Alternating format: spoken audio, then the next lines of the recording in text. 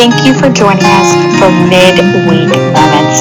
It's a time where we can take a few moments out of our week to spend time in God's Word. We are so grateful that you have joined us today, and we hope that this time will be fruitful to you. You were my closest friend. I think you were too young. Why did it have to end like this? Hello, my name is Michelle Riley, and I want to welcome you to the Midweek Moment. We have now moved from a video format to a podcast format in which we will take our time to connect with the Lord each week. I try to talk about a new topic or book of the Bible each month. If we get into a topic that needs more time for discussion, we can do that. Ultimately, I want to learn more about Jesus with you. In the Salvation Army, our core can be the building where we worship or the people that worship in the building. In our core last month, our Bible memory verse was Matthew 28:19 from the NIV version of the Bible. Therefore, go and make disciples of all nations, baptizing them in the name of the Father, and of the Son, and of the Holy Spirit. When I heard it, I paused for a moment. This is why we need a podcast. I told Lieutenant Kelsey, one of our pastors, I think you just found the theme verse for the podcast. Matthew 28:19 is called the Great Commission. It is the command that Jesus left behind with believers before he ascended to heaven. It is why believers talk about God, Jesus, and the Holy Spirit. Once you accept Jesus into your heart, you cannot help but tell others about him. Now, I know I may be getting ahead of myself starting here.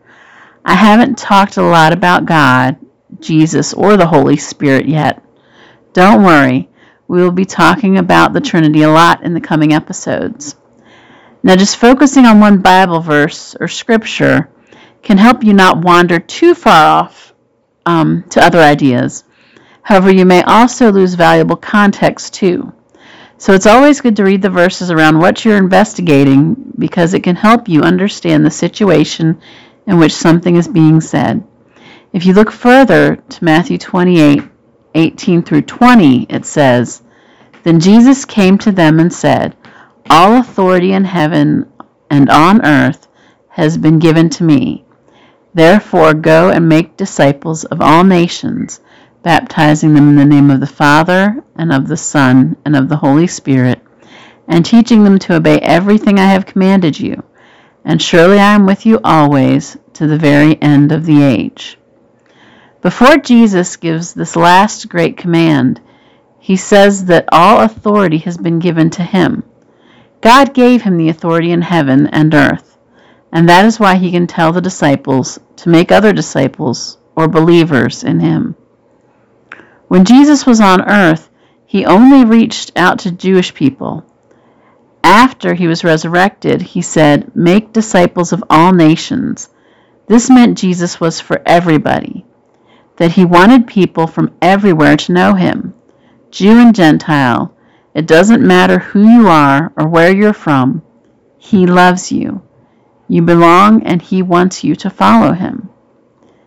Then Jesus says, I am with you always, to the very end of the age, in verse 20.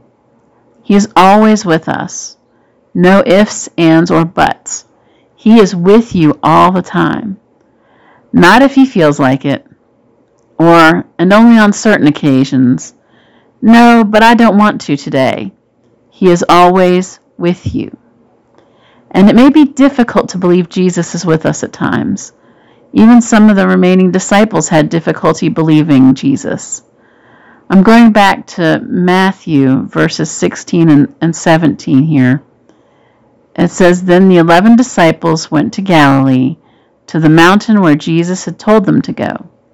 When they saw him, they worshipped him, but some doubted.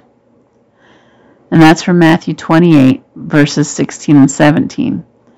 So there were some disciples, even after seeing Jesus' ministry on earth, all of the miracles and all of the life-changing work, and still doubted that Jesus was resurrected. That was all right, though. Jesus is big enough and strong enough for our doubts and our questions.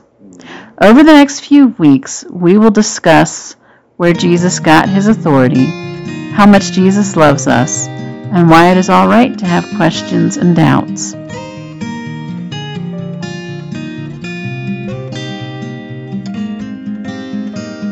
Your story's on my mind. You were my closest friend. I think it